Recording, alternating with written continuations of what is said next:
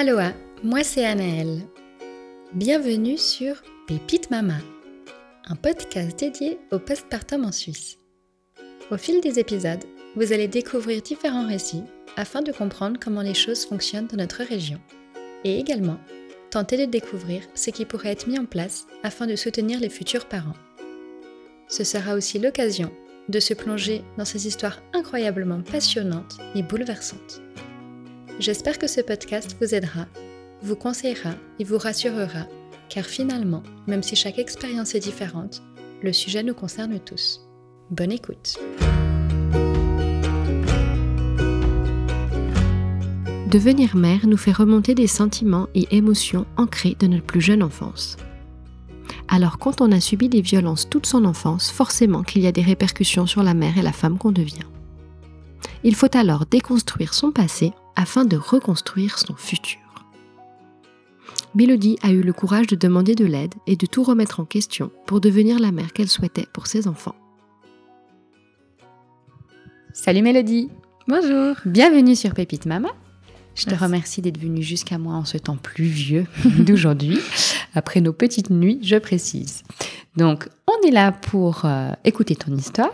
On va commencer avec la traditionnelle présentation où tu vas me donner ton prénom, ton lieu d'habitation, combien d'enfants tu as et leur âge. Alors, je m'appelle Mélodie Militello, j'habite à Massonger. J'ai 2 enfants, un de 8 ans et un de bientôt 14 mois. Ça marche. Alors, on commence ton histoire par le début. Et il y a quelques années de ça, hein. On va revenir en arrière sur 8 ans. Raconte-nous, qu'est-ce qui se passe à ce moment-là, où t'en es dans ta vie avant même la conception de ton premier enfant. Alors, je venais de me séparer de mon premier copain. Ça faisait 5 ans et demi qu'on était ensemble. Et comme on est sortis très vite ensemble, enfin jeunes, du coup, j'ai pas tellement pu faire mon adolescence. Alors, ouais, parce que tu l'as rencontré à quoi, 16 ans, quoi 16-17 Ouais. Donc t'as un peu tout découvert avec lui, quoi, finalement. Voilà, exactement. Et du coup, je suis beaucoup sortie après avoir rompu avec lui. Tu as bien eu raison, tu t'es amusée, tu as fait tes expériences. Oui. Okay. Et je regrette pas parce que sinon, je pense que j'aurais été frustrée en devenant maman. C'est sûr. Donc, j'ai travaillé aussi dans une boîte de nuit, Cool. ce qui m'a permis de vraiment profiter de la musique, du monde de la nuit, etc. Ouais. Et puis, j'ai jamais eu des très bons rapports avec ma maman. Ok. Parce qu'elle était divorcée de mon père, très jeune. Très jeune, donc t'avais quel âge quand ils ont divorcé ? 2 ans. Ah ouais, très très jeune. Et puis, par la suite, c'était toujours très conflictuel. Avec elle ? Ouais. Et puis, elle s'est remariée avec quelqu'un qui était violent. Violent physique, violent... Les deux. Ouais. Avec toi ou avec elle ? Avec moi et avec leurs futurs enfants par la suite, mais plus avec moi. Et puis, du coup, en 2012, on a déménagé les deux, mais c'était plus... comment dire ? Par elle, c'était pas par plaisir, en fait. C'était plus... elle se sentait obligée par rapport à moi. De le quitter ? Ouais. Même que, on en est venu au point où on a dû empoigner des couteaux de cuisine parce qu'ils nous faisaient peur. Ouais. Et du coup, c'était assez compliqué. Mais sauf que ça n'a pas trop arrangé notre relation. Parce que elle avait certains standards au niveau de la vie, au niveau appartement, etc. Donc, moi, c'était assez compliqué aussi au niveau du travail. J'ai une formation de vendeuse. Et puis, j'ai travaillé 1 année comme responsable de magasin. Et puis après, ça ne jouait pas parce que j'avais plusieurs personnes sous mes ordres. Et puis, le problème, c'est que j'avais fait ma dernière année d'apprentissage avec. Donc, j'avais de la peine aussi à me mettre... à trouver ton rôle. Voilà. Donc, j'ai arrêté, je me suis retrouvée au chômage. Et à cette période-là, j'étais au chômage. Donc, j'avais prévenu ma maman. Parce que tu l'aidais, j'imagine, un peu financièrement. Oui. Ouais. Et puis, autant dire qu'à la maison, je faisais tout. Enfin, j'étais un petit peu la boniche. Okay. Je faisais à manger, la vaisselle, enfin, tout pour tout le monde. Vous aviez quel âge quand vous avez déménagé toutes les deux ? Alors, moi, j'avais 22 ans. Ouais. Ok. Et puis, elle avait la quarantaine. Ok. Et je l'ai avertie que je pouvais pas payer la moitié du loyer, que c'était impossible en étant au chômage. Et puis, elle m'a dit que c'était tout bon, qu'il n'y avait pas de souci à se faire, qu'on allait gérer, etc., qu'il fallait de toute façon qu'on parte de la maison. Donc, on est parti. Elle a voulu prendre un appartement neuf. Je me faisais un petit peu de soucis parce que je la connais très bien. Elle est très radine. Elle a un rapport à l'argent qui est très particulier. Et puis, du coup, pour compenser un peu ce manque-là financier, je faisais la cuisine, j'allais faire les courses, je faisais le ménage, la lessive, tout ça. Tu te sentais redevable, en fait. Voilà. Tu sentais que tu devais mettre la main à la pâte parce que elle faisait quelque chose de sympa pour toi. Oui. Ouais. Et puis, en même temps, j'ai été éduquée comme ça, donc pour moi, c'était aussi un petit peu normal. Et sauf que elle n'était jamais satisfaite. Et puis, c'en est arrivé au point où on ne se parlait plus. On s'évitait. Et puis, le truc, c'est qu'elle ne supportait pas aussi que je travaille la nuit, le week-end. Même que je faisais tout pour pouvoir m'en sortir puis gagner un peu plus ma vie. Donc, voilà, c'était très conflictuel. Et puis, un jour, j'ai trouvé du travail à Lausanne à 50%. Et là... moi, j'étais super contente d'aller travailler de nouveau. Et un jour, j'étais dans le bus pour aller travailler. Je reçois un mail de sa part, comme quoi il fallait que je quitte l'appartement le soir même. Ah, sympa. Et du coup, dépitée, j'ai essayé de trouver une solution. Donc, j'ai eu... Elle te donnait des raisons ? Ou c'était une lubie, elle avait décidé que... La seule raison, c'était financière. Et puis, ensuite, j'ai trouvé une amie de l'époque qui m'a hébergée chez elle pendant 1 mois et demi, dans son 1 pièce et demie, donc je dormais sur le canapé. Et puis, j'ai pas eu de nouvelles de ma maman pendant ce temps-là. Ensuite, j'avais une autre amie qui m'a trouvée, parce qu'elle avait 2 copains qui étaient dans le même immeuble, et chacun dans un studio. Ok. Il y en avait un qui allait déménager avec sa copine et l'autre qui partait un peu plus tard. Donc, celui qui déménageait avec sa copine a bien voulu me laisser son studio en l'état quelque temps, le temps que lui, il déménage complètement. Ok. Et puis ensuite, j'ai tout fait pour pouvoir louer l'autre studio. Ouais. Et du coup, j'ai réussi. Et plus tard, j'ai pu aller vivre dans ce studio-là. Et du coup, j'avais pas de meubles. Donc, on a essayé de me trouver des meubles tant bien que mal. Et j'étais vraiment au fond du bac à cette époque-là, où j'avais tout qui me venait dans la figure. Et puis, même en ayant un travail, j'arrivais pas à sortir la tête de l'eau. Ouais. Bon, tu avais aussi un sacré bagage avec toi, depuis ta tendre enfance. Oui. Beaucoup de négativité, de maltraitance, et forcément, tu as dû te construire malgré ça. Donc là, je pense que c'était aussi un moment de ta vie où c'était le coup de massue qu'on te donnait. Ouais, exactement. Et puis, plusieurs fois avant cette période-là, c'est vrai que j'ai pas mal pensé au suicide. Parce que... parce que c'était trop. Ouais. Tout simplement. Et puis, j'en avais jamais parlé. C'était très difficile pour moi, même à mon père. D'ailleurs, ton père, il avait quel rôle dans ta vie, pendant ton enfance, pendant toutes ces années ? Alors, pendant mon enfance, j'allais un week-end sur 2 chez lui, jusqu'à ce que j'aie mon premier copain. Du coup, j'allais un petit peu moins chez lui et puis je profitais un peu plus avec mon copain. Et est-ce qu'il savait ce que tu vivais à la maison ou pas? Non, du tout. Et tu lui en as jamais parlé? Non. J'osais pas lui en parler parce que j'avais peur que mon beau-père lui fasse du mal. D'accord. Donc c'était toujours dans cette peur, en fait. Oui. Et t'aurais pas osé lui demander, même sans évoquer la chose qui se passait, que t'aurais préféré vivre avec lui, ou lui lancer des perches, ou pas tellement? Non, je crois qu'à cette époque-là, non.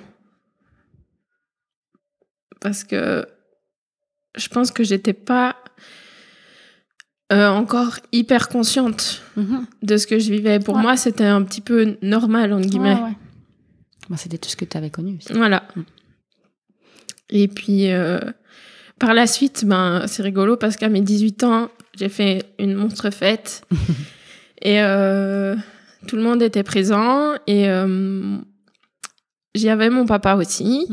Et du coup, la maman de mon copain de l'époque était veuve. D'accord. Et ils ont eu un coup de foudre les deux. Mais non. Ouais. Et puis, ils se sont mis ensemble. Ça a été assez dur quand ils nous l'ont annoncé, surtout pour mon copain et sa sœur. D'accord. Parce que c'était le premier copain depuis la mort de leur père. Par contre, moi, j'étais contente parce que du coup, j'allais le voir un peu plus souvent. Et puis, on a toujours eu des bons rapports. Après, c'était pas non plus fusionnel vu que je lui parlais pas de tout. Ouais. Mais j'ai toujours passé des très bons moments avec. C'était un peu ma bouée. Ma bouée. Ta bouée. Et est-ce que, au jour d'aujourd'hui, il est au courant de ce que tu as vécu? Est-ce que tu as eu un jour la force de lui en parler? Oui. Je lui ai écrit une lettre parce que c'était très dur pour moi de lui en parler de vive voix. Ce que je comprends. Et puis, on en a un petit peu discuté par la suite. Et j'avais peur qu'il se sente coupable. Je comprends. Qu'il culpabilise de pas avoir su plus tôt ou su voir ce qui m'arrivait. Mais il a compris et puis je crois que maintenant c'est tout. C'est hyper important de faire le pas de lui avoir dit en fait ce que tu avais vécu. Je pense qu'on peut malheureusement pas refaire le passé. On doit se construire avec ce qu'on a vécu. Malheureusement, certains ont vécu des choses plus difficiles que d'autres, mais ce qui rend aussi ces personnes-là souvent plus fortes, avec un aspect, un souhait aussi sur leur propre vie, complètement différent, un vœu de pouvoir fonder une famille différemment, avec d'autres valeurs que ce qu'elles ont reçues, et ça les rend d'autant plus aimantes envers leurs propres enfants souvent. Bon, du coup, enfance très compliquée, adolescence d'autant plus difficile parce que adolescence plus enfance difficile, ça fait moins, sachant que déjà, chaque adolescent traverse des phases compliquées, du coup des idées très noires, comme tu le dis. Là, on revient dans le présent de l'époque. Tu es dans ce studio dans une période très difficile. Qu'est-ce qui se passe? Quelle est la suite des choses? Je m'échappe un peu de mon quotidien en fumant du cannabis, en sortant beaucoup, buvant beaucoup d'alcool, etc. Et j'étais tout le temps dans la recherche, même depuis l'école primaire, depuis qu'on a emménagé en fait dans la région. Parce que j'ai aussi beaucoup déménagé, donc c'était pour moi difficile de créer des liens avec des gens. Et le problème, c'est que j'étais tout le temps en recherche d'attention, de cet amour qu'en fait j'ai pas eu. Ce qui est complètement normal, vraiment, c'est, je pense, juste une réaction saine et naturelle. Mais du coup, je me tournais pas tout le temps vers les bonnes personnes. Et puis, du coup, j'ai fréquenté quelqu'un que je pensais pouvoir avoir une bonne relation. Et ça n'a pas été le cas. D'accord. Et puis, il n'y a pas eu de violence, il n'y a pas eu de choses comme ça, mais c'était pas de l'amour, c'était plus de l'attirance. Et puis, moi, avec ma recherche d'attention maladive, s'en est suivi justement que Ben, je suis tombée enceinte. D'accord. Et je l'ai pas su tout de suite. J'avais pas tellement de signes, à part le fait que j'avais pas de règles. Ok. Est-ce qui arrivait de temps en temps? Alors, non. Mais j'ai posé quand même la question à ma gynécologue.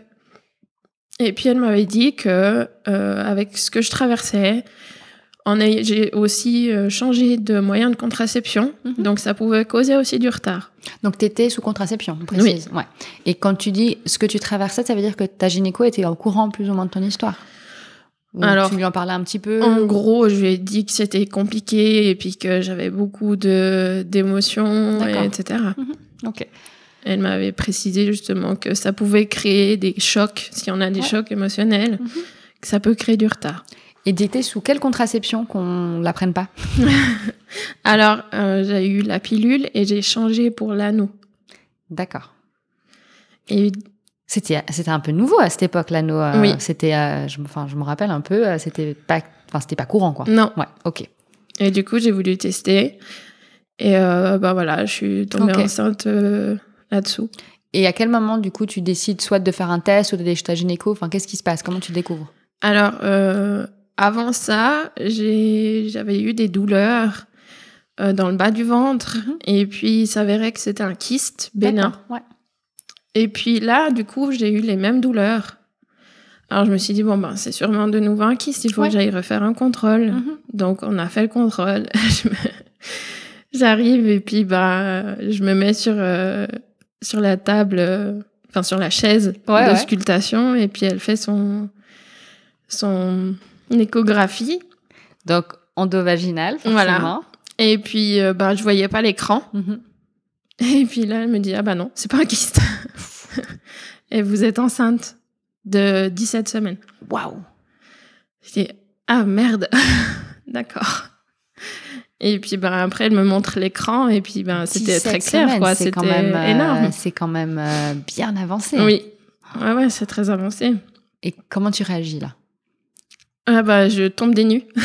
J'étais choquée, parce que vraiment, j'avais rien.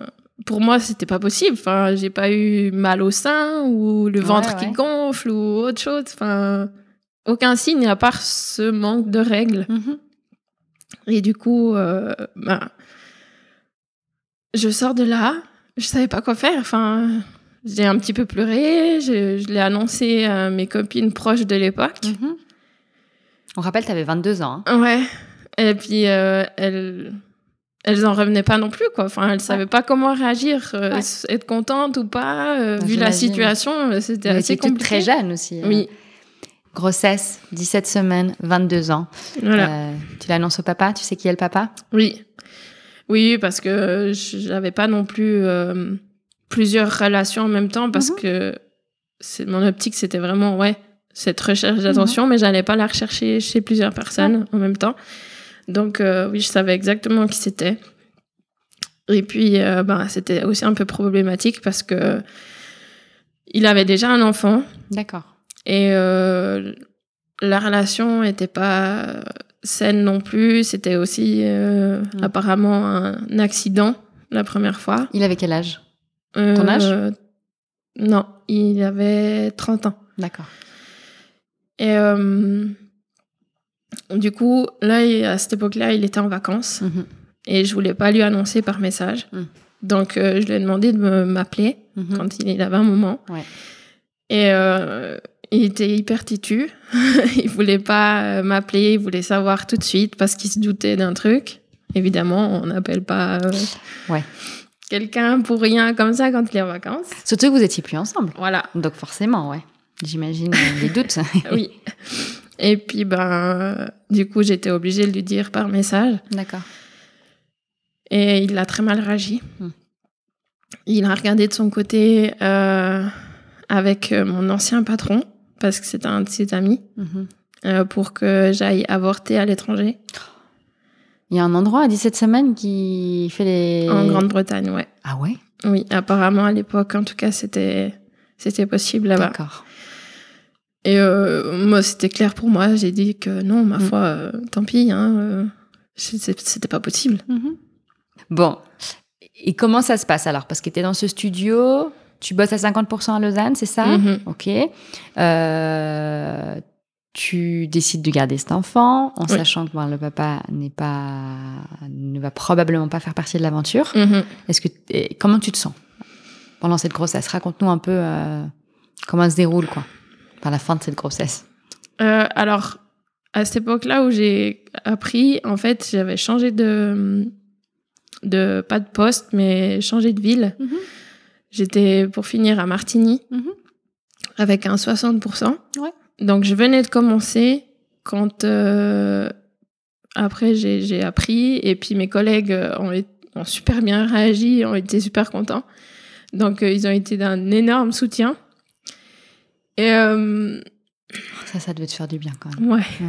C'était trop bien. Un poids en moins. Oui. Quoi. Ouais. Tomber enceinte, ça a été un peu mon canot de sauvetage. Parce que je me suis raccrochée à ça et j'ai été à fond depuis que j'ai appris. Et ça m'a fait énormément de bien. Même que j'étais toute seule, j'ai eu une grossesse vraiment géniale. Ouais. Où du coup, j'ai évité un petit peu les nausées. Et puis, ouais, j'étais vraiment en forme. Tu t'es focalisée sur ce petit bébé? Ouais. À aimer? Peut-être t'en avais besoin? Oui. Et puis, du coup, j'ai tout fait pour trouver un appartement plus grand. Parce que dans un studio, c'était juste pas possible. Et avec plusieurs personnes, justement, qui m'ont aidée aussi pour pouvoir avoir mon cocon. Et j'ai réussi à trouver un 3 pièces et demi. Waouh! Ouais. Et j'ai aussi pu me faire soutenir par l'aide sociale. Ouais. Et ça a beaucoup aidé aussi.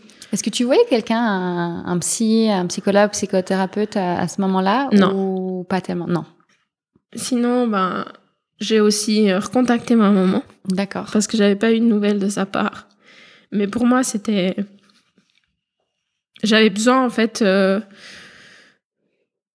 J'avais besoin quand même de son soutien. Ouais, je comprends.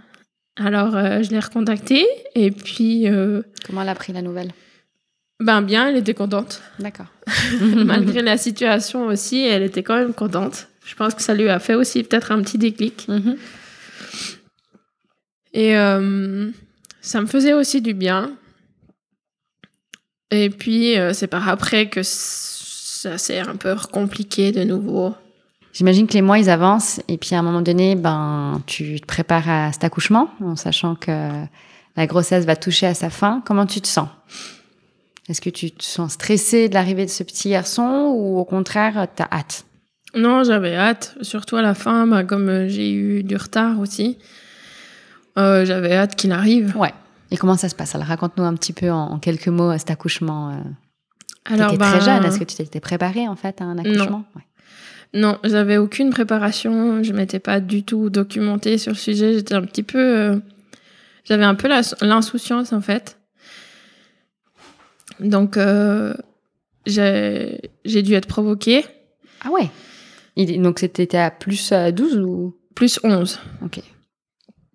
Et puis, on avait prévu un soir. Et puis, le matin, ils m'appellent. Ils me disent que pour finir, il faut aller le lendemain. Ils m'expliquent un peu comment ça va se passer, qu'est-ce qu'ils font pour ce déclenchement, etc. Donc, on me passe en chambre, on me branche partout, etc. On me pose le premier ovule. Puis là, on me dit qu'en général, c'est assez long. Donc, faut pas non plus être trop pressé ou autre. Faut se détendre, essayer de dormir, etc. Et du coup, ma maman patiente peut-être 1 ou 2 heures avec moi. Et puis, elle me dit qu'elle rentre et qu'elle laisse son téléphone sur sonnerie. Comme ça, elle entend. Si jamais il y a quoi que ce soit, je peux l'appeler, etc. Si ça démarre pendant la nuit. Et puis, moi, j'essaye de dormir. Et peut-être 1 heure après, je vais aux toilettes. Et là, je me vide complètement. J'avais mal au ventre. Je savais pas trop ce qui allait se passer. Je vais me recoucher. Et puis là, les douleurs commencent vraiment à s'intensifier. Et ben, c'était les contractions. Bonjour les contractions. Voilà. Et puis, c'était très, très fort. Ouais. Ah bah, Tout quand de on est suite. déclenché, ça peut être extrêmement violent. Oui, ouais, c'était très, très violent. Et du coup, ben, j'appelle direct ma maman, elle revient assez rapidement. Et puis, je voulais... Mon optique, c'était de ne pas avoir de péridurale. Sauf que, ben voilà, en ayant le déclenchement, c'était juste impossible. Franchement, ouais. Enfin, rien n'est impossible, mais je pense que tout le monde comprendra que tu as choisi de prendre une péridurale. Et puis, j'avais le souhait aussi quand même d'aller faire le bain. Ouais. Alors, j'ai été quand même dans la baignoire. Avant la pose de la péridurale, du coup? Ouais. Et puis, ça m'a vraiment beaucoup soulagée. Ouais. Et là, les douleurs, vraiment, j'arrivais plus. Et j'ai demandé la péri, quoi, pour me soulager un peu. Ça m'a fait du bien aussi. Et puis là, on a attendu encore quelques heures. Pour finir, j'étais arrivée plus ou moins à 8. Et là, ils ont percé la poche des os. Ouais. Et ça fait redescendre à 6. Ah merde! Ouais. C'était un peu la poisse. J'ai jamais entendu ça. Ouais. Je sais pas, c'était bizarre. Ok. Et du coup, après, on a attendu encore un moment, voir comment ça évoluait. Et puis, ça allait pas trop vite. Et puis, pour finir, on m'a mis sous monitoring. D'accord. Et le cœur du bébé, il ralentissait un peu à chaque contraction. Donc, ils ont décidé qu'on allait faire une césarienne d'urgence. Ouf, ok. Et là, c'était un gros choc aussi pour moi, parce que j'ai jamais eu d'opération. Et j'avais vraiment très, très peur. Bah, c'est normal. Bon, déjà, tu étais fatiguée, jeune, probablement pas, avec toutes les informations en poche que tu aurais pu avoir. Oui. Et une césarienne d'urgence, ça fait peur. Ouais. Et puis, tout a été très vite, en fait. Et puis, on m'a emmenée assez rapidement en salle d'opération. Ouais. Après, ils ont... comme j'avais la péridurale qu'ils avaient fait, ils ont augmenté la dose, mais pour ça, ils devaient faire des tests sur le ventre. Ouais. Pour voir... un ustensile très, très froid. Voilà. Ouais.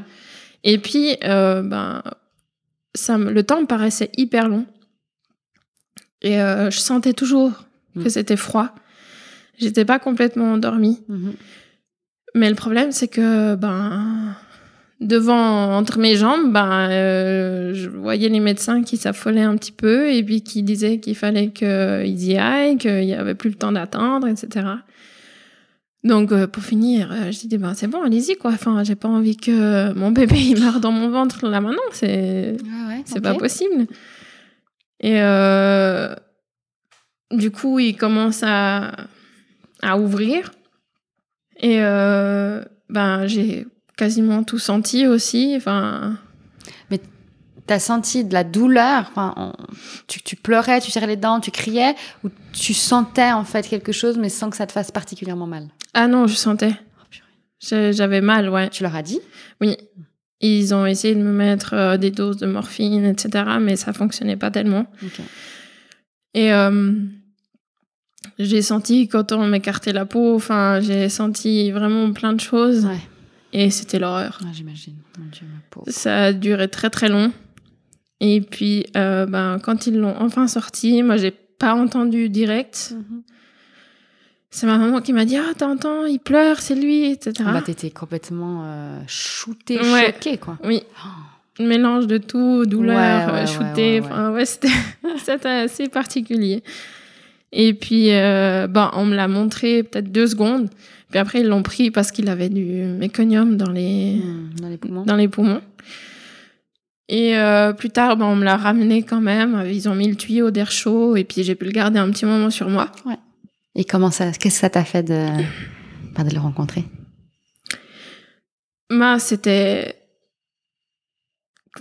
C'est compliqué parce que j'étais tellement sur un autre monde, en fait, sur une autre planète, que je réalisais pas encore. Tu te rendais pas encore compte? Non. Ouais. Et puis, comme j'ai pas vu sortir, j'avais pas tellement de sensations à part la douleur. Ouais. C'est vrai que c'était assez compliqué.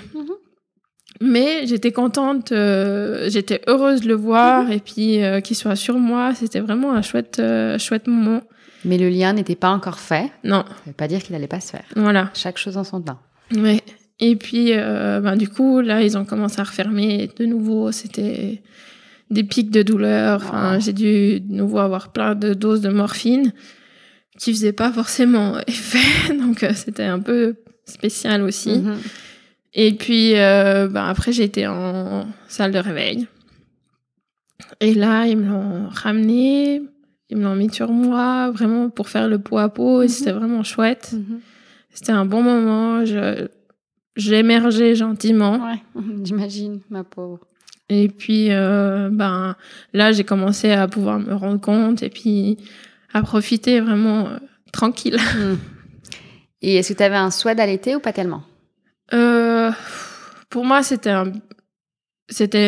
normal. Alors, oui, j'ai dit, si je peux le faire, je le fais. Et puis, sinon, c'est pas grave. Alors, j'ai pu allaiter. Et c'est vrai que ça s'est assez rapidement mis en place. Ouais. Bon, j'avais quand même pas mal de douleurs. J'ai eu des crevasses. On a dû mettre les tétrelles aussi. Ouais. Mais après, ça a été. Ok. Petit séjour à la maternité, comment tu te sens pendant ton séjour? Est-ce que, parce que voilà, on sait que c'est quelque chose, hein, le postpartum direct. Ouais. Est-ce que tu es bien accompagnée? Est-ce que tu as, voilà. Comment Alors ça se passe? oui, les sages-femmes étaient vraiment super sympas. Je pense du fait que j'étais seule aussi, elles étaient un petit peu plus... Et jeunes, j'ai envie de dire. Il n'y a pas que le fait d'être maman solo là dans ton équation, il y a aussi d'être très jeune. Ouais. Alors du coup, j'avais pas mal de soutien. Après, j'étais très fatiguée aussi. J'avais beaucoup de douleurs parce que je m'étais tellement crispée en fait que le dos, je souffrais énormément. Et puis le fait de pas pouvoir se lever, c'était un petit peu... C'est assez dégradant en fait, de pas pouvoir être maître de son corps. Ben c'est sûr, c'est... Enfin, pas beaucoup... Enfin, on est dans cet état quand on est tout petit. Et là, on a l'impression de revenir... pas pouvoir faire quoi que ce soit, en fait, d'être plus maître de son corps. En voilà, fait. Ouais. Et puis d'être impuissante parce que bébé était à côté de moi, puis des fois, fallait quand même que j'appelle pour demander de l'aide. Changer. Ouais. J'imagine qu'à un moment donné, il faut rentrer à la maison. Ouais. Comment tu te sens? Comment ça se passe? J'appréhendais quand même de me retrouver seule, sans soutien, parce que à l'hôpital, j'étais pas seule, on me faisait mes repas, je mangeais bien, etc. C'est clair. Donc j'appréhendais de me retrouver seule avec ce petit bout et puis de pas réussir à m'en sortir, de pas manger, etc. J'imagine que le mot postpartum te disait absolument rien à l'époque. Non. Voilà. Donc, je te pose même pas la question si tu avais préparé des repas ou autre. J'imagine bien que non. Ouais. Alors, j'ai ma maman qui allait me faire des courses. Ouais. Mais c'est vrai que les premiers temps, je mangeais quasiment rien. Bah ouais. J'imagine. J'arrivais pas à manger et en plus, il a eu un RGO. Donc, les débuts étaient très compliqués. Je me sentais vraiment nulle parce que j'arrivais pas à le soulager, parce que je comprenais pas ce qu'il avait. Je voulais m'en sortir seule aussi et puis me prouver à moi-même que j'étais capable. Et comment ça se passe alors ces premiers mois? Ce congé mat en fait finalement. Ouais. C'était rude parce que justement à cause de ces crises, j'ai été chez mon pédiatre à l'époque qui en avait aucune idée, qui m'a pas aidé du tout, pas soutenu là-dedans, et puis il m'a dit c'est juste des coliques. Ces fameuses coliques. Ouais, elles ont bon dos. Elles ont bon dos, hein. Et puis du coup par chance, on m'avait offert une séance photo pour la grossesse et avec le nouveau-né. Ok. Et du coup, je vais chez cette photographe et par chance, il a une crise pendant la séance photo. D'accord. Puis elle me dit clairement, mais ça, c'est un RGO. C'est quoi? J'avais jamais entendu. Puis elle m'explique un peu, elle me dit, il faut changer de pédiatre, il faut que tu ailles voir cette personne-là qui est spécialisée un petit peu là-dedans, qui va pouvoir vraiment t'aider. Alors du coup, c'est ce que je fais. Et il est après médicalisé. Donc, un petit médicament Qui prend tous les jours. Ouais. Du coup, ça s'arrange. Et du coup, après, ça a été super. Tu respires. Ouais, je respirais enfin, ouais. Et puis, c'était déjà le moment de retourner au travail aussi. C'est ça qui est frustrant. Hein. C'est que souvent, quand on trouve les clés, il est temps de retourner au boulot. Mais après, ça se passe bien parce que j'ai trouvé une maman de jour qu'on m'a conseillée. Et puis, pour moi, c'était pas trop difficile de le laisser. J'étais aussi contente de pouvoir retourner voir des adultes. Et puis... et tes super collègues. Ouais. C'est ça aussi. Tu savais que tu allais dans un endroit bienveillant. Oui. Et ils m'ont aussi beaucoup soutenue. Ils sont venus me voir plusieurs fois. Enfin, on avait toujours très bon contact. Et c'est vrai que après, ça s'est super bien passé au niveau de la reprise du travail, malgré le fait que j'ai dû arrêter d'allaiter, parce qu'avec le stress, quand même, j'arrivais pas à tirer mon lait, etc. Enfin, ça s'est arrêté tout seul. Ouais. On a trouvé notre équilibre, notre rythme, et puis ça s'est super bien passé. Et comment ça se passait, du coup, le quotidien? Est-ce que tu avais des galères de maman solo, les jours de maladie, ou des fois où est-ce qu'il dormait bien la nuit, ou tu arrives à nous expliquer un peu, ou tu avais le sentiment que ça roulait, quoi? Vous étiez une équipe de choc, puis il n'y a rien qui allait vous arrêter, quoi. C'était un petit peu mélangé, ouais, parce que j'avais quand même ce démon de mon enfance qui restait un petit peu dans l'ombre, où j'avais de la peine quand j'étais en situation de crise, dans le style où je savais pas comment m'y prendre. J'avais quand même des moments où j'étais sur le point de rupture, où j'étais tellement fatiguée que ça revenait. Et puis, comme j'ai connu que ça, je savais pas trop comment agir autrement. Donc, c'est vrai que j'ai eu des gestes, des fois, qui ont été déplacés. Et après, je m'en voulais terriblement. Parce que j'essayais de tout faire, en fait, pour pas revivre ça et pas lui faire vivre ça à lui. Parce qu'il n'avait rien demandé. Bah ouais. Mais c'est aussi... C'est ce que tu connaissais. Ouais. Donc, c'est pas facile de sortir de ce schéma quand on n'a connu qu'une chose. Ouais.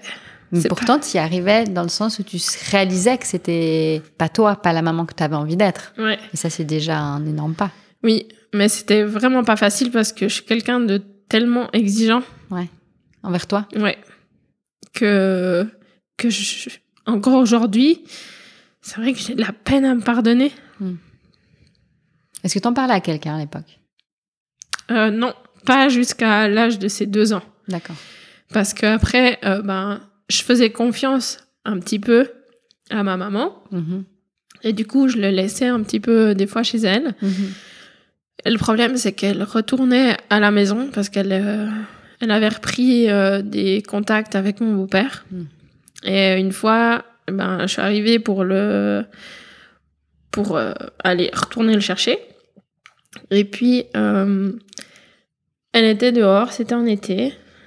Et comme si de rien n'était, elle m'a dit, ouais, si jamais telle et telle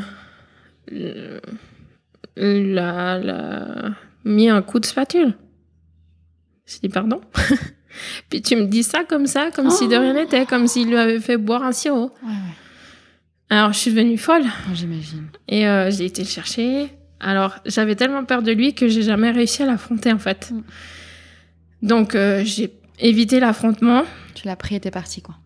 Et je suis partie. Et le pire, c'est qu'en partant, ma mère, elle dit, tu vas faire un bec à un tel. Et j'ai dit, non, mais t'es sérieuse? J'ai dit, tu rigoles? J'ai dit, il vient de lever la main dessus. Et tu veux qu'il aille lui faire un bisou? J'ai dit, non, mais c'est pas possible. Et là, de nouveau, on a eu une coupure. Parce que pour moi, elle niait. Enfin, elle était aveugle complètement. Ouais. Je comprenais pas. J'imagine. Elle banalisait quelque chose qui devait pas l'être. Mais oui, c'est ça. Et pour finir, là, c'en était trop. Alors, j'ai été voir la police. Sauf qu'ils ne pouvaient rien faire. parce qu'il n'y avait pas de marque vraiment distincte, comme c'était il y a très longtemps pour eux. Ben, il y avait prescription, enfin, on pouvait plus rien faire contre lui. Et comment tu te sentais par rapport à ça? Ben, en colère. En colère de pas avoir eu ce déclic avant. Et impuissante aussi. Et justement, ben, à cette époque-là, il avait beaucoup de crises. Par rapport à moi aussi, comme moi je me sentais, c'est là que j'ai réalisé qu'il fallait aussi que je fasse un travail sur moi. Parce que mon état, il y avait plein de choses qui n'avaient pas été réglées de mon enfance, etc. Donc, ça influençait aussi sur son humeur à lui, qui était très actif, très nerveux, etc. Donc, j'ai été voir une pédopsie. Très bien. Et ça m'a beaucoup aidée parce que c'était vraiment une personne très bienveillante, qui jugeait pas du tout. Et elle m'a aussi fait sortir les choses que j'avais besoin de sortir. Et ça m'a fait énormément de bien. Ça a dû te libérer. Ouais. Et c'est là que j'ai commencé vraiment à comprendre plein de choses que par rapport à ses comportements à lui, par rapport au comportement que j'avais moi aussi. Et c'est là qu'on a commencé à pouvoir avancer. Vous aviez des cartes. Vous aviez des cartes pour vous aider à avancer, quoi. Des petits pions, des petites choses. Et puis surtout une référence, quoi. Un professionnel qui te guidait, qui vous guidait dans cette aventure avec les bagages que vous aviez pour pouvoir les laisser tranquillement derrière et avancer avec des nouveaux. Ouais. Et là, on a commencé un long travail et ça allait de mieux en mieux. Alors, ça a toujours été un enfant très compliqué parce que seulement maintenant, en tout cas, on fait aussi un travail de nouveau avec un pédopsie pour voir s'il n'a pas des troubles de l'attention ou de l'hyperactivité ou autre. Mais on était super bien les deux. Je faisais plein de choses avec lui, je sortais, enfin... On était une bonne équipe et puis c'était chouette. Moi, je pense que tu peux être hyper fière de toi, franchement. Moi, j'ai beaucoup d'admiration parce que t'étais jeune, t'avais des gros bagages et puis je pense que t'as pas hésité à demander de l'aide au moment où tu sentais que c'était nécessaire pour vous deux, pour pouvoir être la mère que t'avais envie d'être. Oui. Et ça, je crois que c'est hyper important de le reconnaître, d'accepter qu'on a besoin d'aide, d'aller la chercher. Et puis d'évoluer avec ce qu'on nous donne. Oui. Franchement. Oui. Alors j'ai un caractère assez fort, puis en même temps, il y a des moments où j'étais obligée de... J'aime pas demander de l'aide, j'aime bien m'en sortir par moi-même. Et, je le vois, j'étais obligée là, par rapport à l'aide sociale. Ensuite, j'ai demandé aussi une curatelle de gestion pour gérer l'argent parce que j'avais... en conséquence de la mise dehors de l'appartement de ma mère, j'ai eu pas mal de poursuites. Et j'ai aussi plusieurs fois dû demander de l'aide pour la nourriture. Parce que, j'arrivais pas à m'en sortir. Mais malgré ça, on arrivait quand même à être heureux avec le peu qu'on avait. Tu sais, l'amour... Un enfant, il a besoin de recevoir de l'amour et de l'attention. Un enfant... C'est ça qui va le construire. C'est pas tant le dernier Batman, le dernier ballon, tu sais, vraiment. Et je pense que ça, tu lui donnais. Tu lui donnais tout ton amour, tu lui donnais toute ton attention. Et puis, en plus de ça, t'arrivais, toi, à te reconstruire, franchement. C'est ça qui va retenir ton fils. J'espère. Il va pas retenir qu'il n'a pas eu 50 cadeaux à Noël. Tu lui donnes un super exemple d'une battante qui accepte qu'il y ait des failles, parce qu'on est humain et on en a tous, et puis qui va de l'avant, qui avance, et puis qui n'a pas honte de dire qu'elle a fait des erreurs, et puis qu'elle a arrangé ça. Et franchement, tu peux être fière. Enfin, vraiment. Et puis, dans tout ça, il avait pas de relation avec son père biologique. Et pour moi, c'était aussi assez compliqué de gérer ça, en fait, parce que je me mettais à sa place, je me suis dit, purée, il a rien demandé. Et voilà, il a pas de père. Parce qu'il était pas présent, il a jamais demandé de nouvelles. Enfin, au bout d'une année, il l'a vu pour la première fois. Parce que j'ai fait son anniversaire et son baptême en même temps. D'accord. Et j'ai demandé qu'il soit présent. Ouais. Il a accepté le papa. Et il était là. Voilà, ensuite, il l'a pris quelques fois. Et puis de nouveau, il y a eu une cassure, je sais pas pourquoi. Et ils se sont pas revus jusqu'à ses 6 ans. Et à partir de ses 6 ans, tu dis qu'il a repris contact ? Ouais. Alors, c'est grâce à sa copine de maintenant, avec qui il a eu 2 autres enfants. D'accord. Qui s'est dit que ce serait bien que Liam rencontre ses demi-frères et demi-sœurs. Donc, c'est grâce à elle que maintenant ils se voient et puis qu'il y a des week-ends qui sont organisés. Puis que c'est et le régulier. lien s'est créé et tu sens qu'il commence à avoir un lien avec son père ou... Non. Et puis là, ça va un peu mieux ? Ça va un peu mieux, mais il est toujours un petit peu en retrait apparemment. Parce que j'ai pas énormément de retours non plus. C'est pas un grand bavard. Il me dit plutôt quand ça va pas, quand il se fait embêter, etc. Ouais. Mais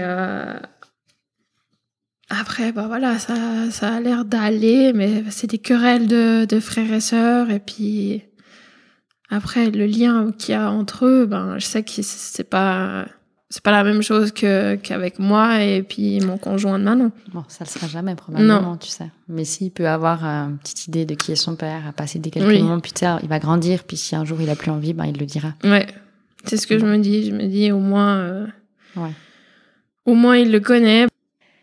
Du coup, toi, les années passent. J'imagine que tu fais aussi des rencontres. Est-ce que tu tombes sur le... Alors, après plusieurs déceptions aussi, oui, je tombe enfin sur quelqu'un. Il était toujours un petit peu dans son coin, timide, et puis à pas trop discuter, à observer, etc. Et au fil du temps, on s'est quand même revus. J'ai dit, bon, je vais quand même lui laisser sa chance. Il a 2 enfants, il est séparé, pas encore divorcé. Donc avec un beau bagage aussi de son côté. Ouais, et puis... du coup, les choses ont fait que il m'a invité à manger chez lui. Et il avait vraiment sorti le grand jeu. Il s'était vraiment transformé. Tout donné, quoi. Ouais, vraiment. Et puis, ça m'a fait super plaisir. Parce qu'il a vraiment mis l'ambiance. Enfin, il avait On voit que ça touche encore, c'est trop mignon. Surtout que ça date un peu. Oui. C'est chou. En fait, il te donnait de l'attention que tu avais peut-être toujours attendue. Ouais. Mais je sais pas comment, mais je savais que c'était pas mal intentionné derrière. Ouais. Et puis, on a notre premier rendez-vous, on a beaucoup discuté. Ouais. Je lui ai tout déballé. Wow. Tout ce que j'avais vécu. Ça t'a surprise de déballer à ce type que tu connaissais pas non plus de plus que ça, parce que je pense pas que c'était quelque chose que tu racontais à tout le monde, ce que tu avais vécu. Non, mais je le faisais pas par peur d'éloigner les gens. Et là, j'étais dans un état d'esprit où je me disais, j'ai plus rien à perdre. Ouais. Je suis bien avec mon fils. Ouais. Si les gens ils veulent pas entrer dans cette vie-là avec mes bagages, etc., tant pis pour eux. Ouais. Je comprends. Et du coup, là, on a discuté. Je me suis complètement livrée.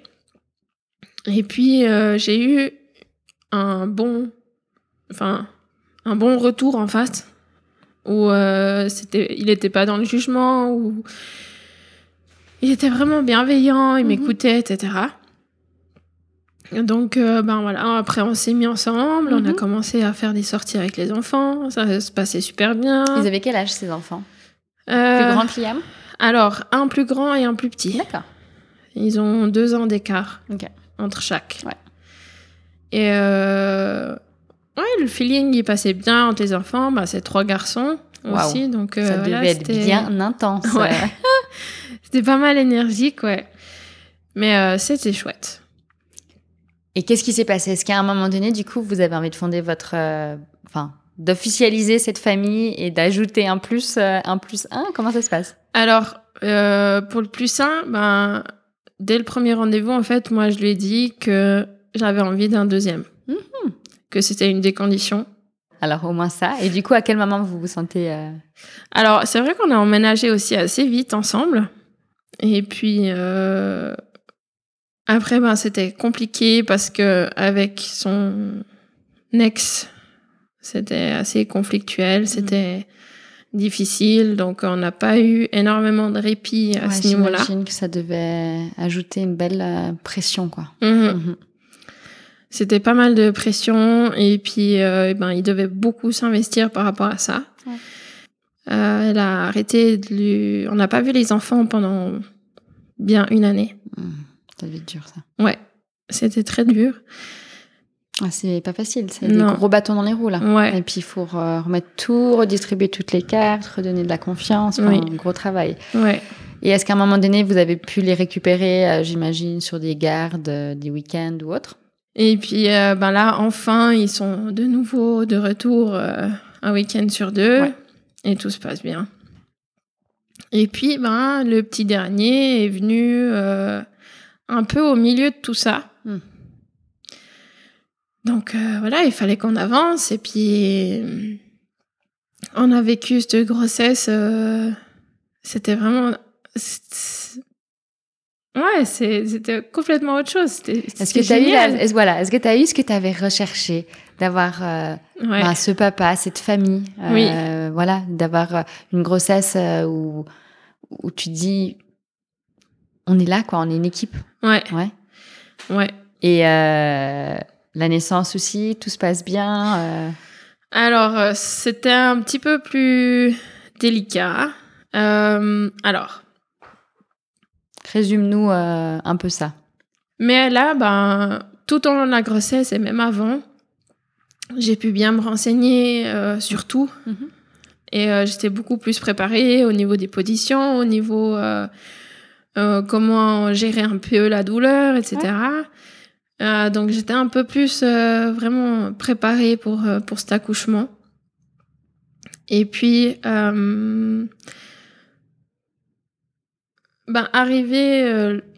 j'avais aussi du retard.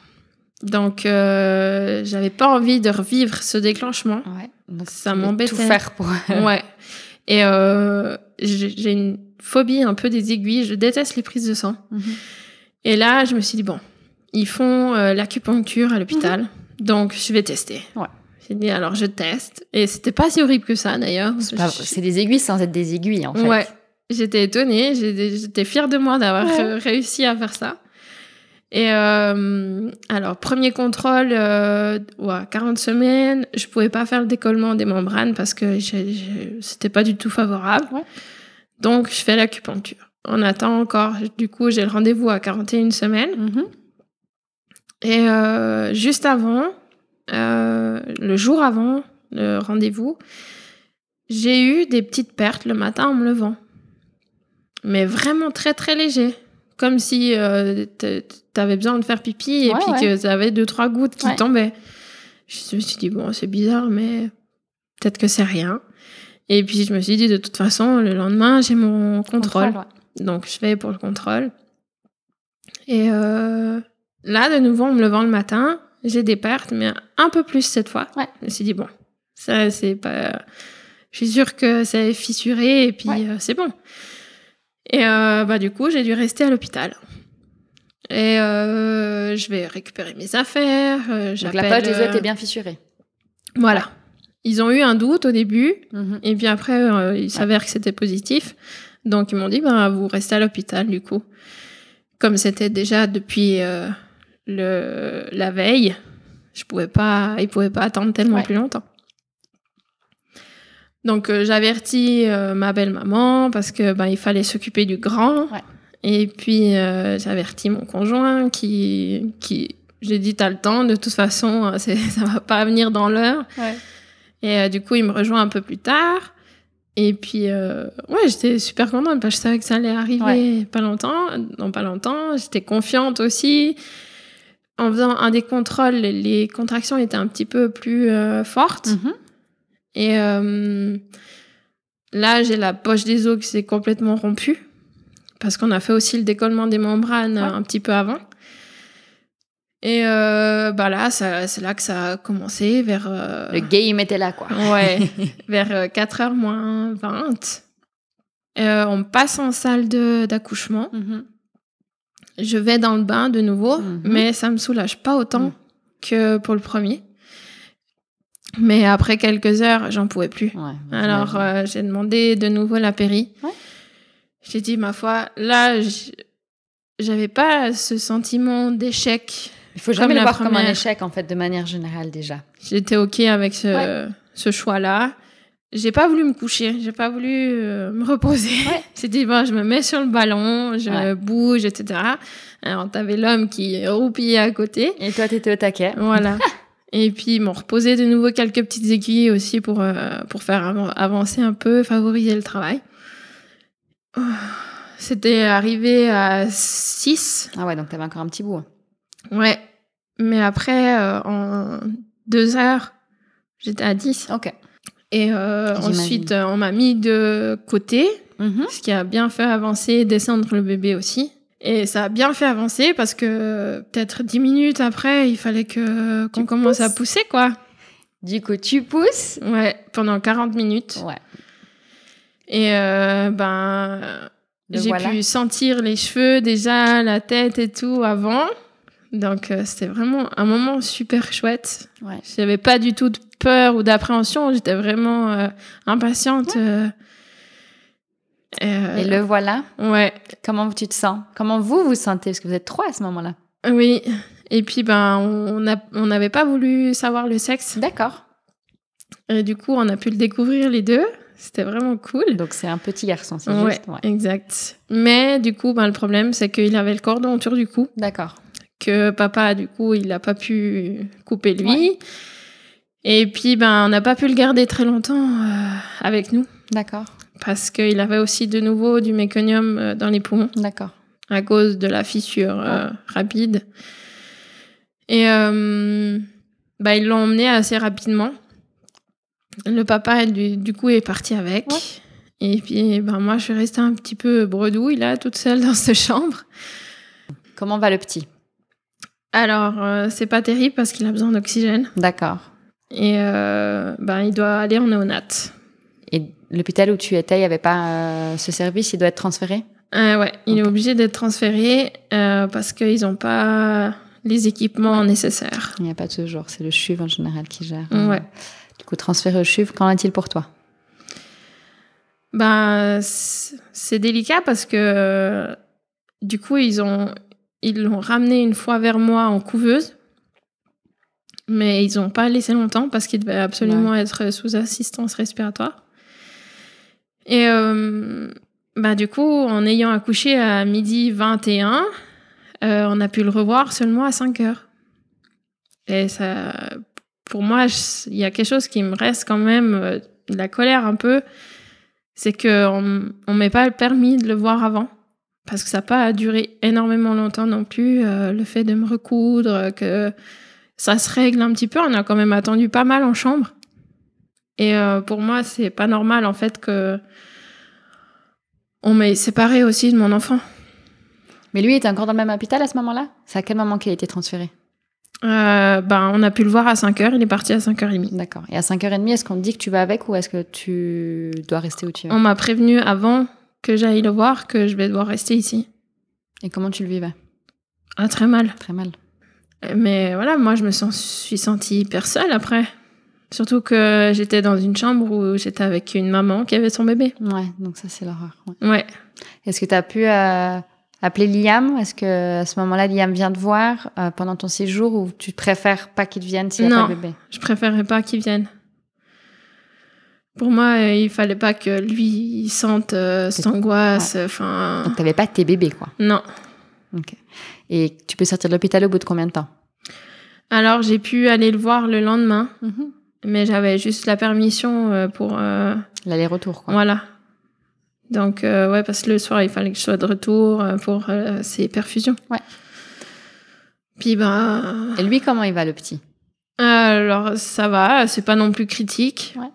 Mais si voilà, c'est un suivi, quoi. C'est dur aussi de voir avec tous ces tuyaux. Puis par rapport à l'allaitement, voilà, j'ai été quand même... Ça m'a beaucoup frustrée. Parce que... Est-ce qu'on te propose de tirer ton lait, de stimuler avec le tire-lait pour pouvoir le mettre en place quand même? Ouais. Est-ce que tu as la force de le faire? J'avais la force, mais c'était... Ouais, j'étais pas bien. C'est parce que tu voulais, quoi. Non, j'étais au fond du bac parce que je tirais mon lait, mais je pleurais en même temps parce que... Oh non, c'était dur. Et est-ce que tu avais un soutien un peu du personnel soignant de l'hôpital de Tétane? Non. Et pour ça, je trouve que j'étais plus soutenue la première fois que là. Parce que déjà, là, je pense que ça aurait été mieux de me mettre dans une chambre toute seule. Donc, j'ai quand même encore un peu cette colère de ne pas avoir été assez soutenue, qu'on n'ait pas fait en sorte que je sois transférée là-bas. Oui. Même qu'on me mette dans un placard à balai, je m'en foutais, pourvu que je sois avec mon enfant. T'as pu sortir au bout de combien de jours officiellement de la mat, toi? 3 ou 4 jours. Okay. Donc, quand tu sors, tu fais quoi? J'imagine la première chose que tu fais, c'est que tu vas directement à l'hôpital, au CHU, pour voir ton petit. Oui. Est-ce que là, du coup, tu peux rester? Combien de temps il est hospitalisé, lui? Alors, lui, il a pu sortir au bout du 6e jour. D'accord. Rassure-nous, il a pu sortir au bout de 6 jours. Ouais. Tout allait bien? Oui. Ouais. Comment ça se passe, la rencontre avec Liam? C'était super chou. Il a été direct, très, très touchant, très attentionné. Après, c'est passé assez rapidement parce que lui, il avait quand même toujours besoin d'attention. Il nous avait pas vus pendant très longtemps aussi. C'est un enfant, hein, attends. Ouais. Et puis, mais il est toujours hyper attentionné, hyper doux. Ouais, c'est son petit frère, quoi. Ouais. Et comment ça se passe ce jour d'aujourd'hui avec cette famille recomposée, tes beaux-fils, tes enfants, le rôle, où vous en êtes où? On cherche encore un petit peu... je pense que chacun cherche encore un petit peu à faire sa place. Mm-hmm. Mais je pense que Marvin, le petit dernier, il a quand même unifié. J'allais dire rassemblé, il a eu un rôle rassembleur. Hein. Oui. Parce qu'on a tout fait, en fait, pour que tout le monde mette la main à la pâte et se sente bien, en fait, avec ce nouveau bébé. Donc, les voir tous à vouloir lui faire des câlins, à vouloir jouer avec, c'est vraiment chouette. Vous avez réussi, quoi. Vous avez créé votre famille, tu as eu ta famille, avec peut-être pas l'idéal que tu avais en tête quand tu étais plus jeune. Ouais. Mais ouais, c'est beau. Il y a beaucoup d'amour. Oui, on refait notre petit cocon petit à petit. Mais ouais, je pense que Marvin, il a quand même joué un sacré rôle là-dedans. Et puis, on est hyper heureux. Il apporte vraiment de la joie et puis du bonheur. Mais je pense que c'est ce que vous aviez besoin. Et puis, en tout cas, on sent qu'il y a beaucoup d'amour, qu'il y a beaucoup de bienveillance et puis une énorme volonté de bien faire dans cette famille. Ouais. Et je pense que tu sais, c'est ce qui va rester. Oui. C'est ça que vos enfants vont retenir. C'est ce que leurs parents transmettent, en fait, dans leurs actes. Oui. Plus que des mots. Tu sais, des fois, c'est énorme, les actes. En tout cas, tu peux être super fière. Moi, j'ai eu beaucoup de plaisir à t'écouter parce que je vois le chemin que tu as fait. En t'écoutant, j'avais une vision de Mélodie, 22 ans. Et j'en ai une de maintenant, maman d'une tribu de 4, j'ai envie de dire. Oui. Et franchement, ça prouve qu'on peut quand on veut et quand on ose demander de l'aide. Et en tout cas, moi, je vous souhaite que du bonheur. Et je suis sûre que plus le temps va passer, plus vous allez pouvoir vous trouver vos places. Et puis, chaque étape va demander à une adaptation. Hein, mais ça, c'est la vie qui le veut et c'est aussi la beauté de la vie. Donc, en tout cas, merci beaucoup, Mélodie. Merci à toi. Avec grand plaisir. Je vous remercie pour votre écoute.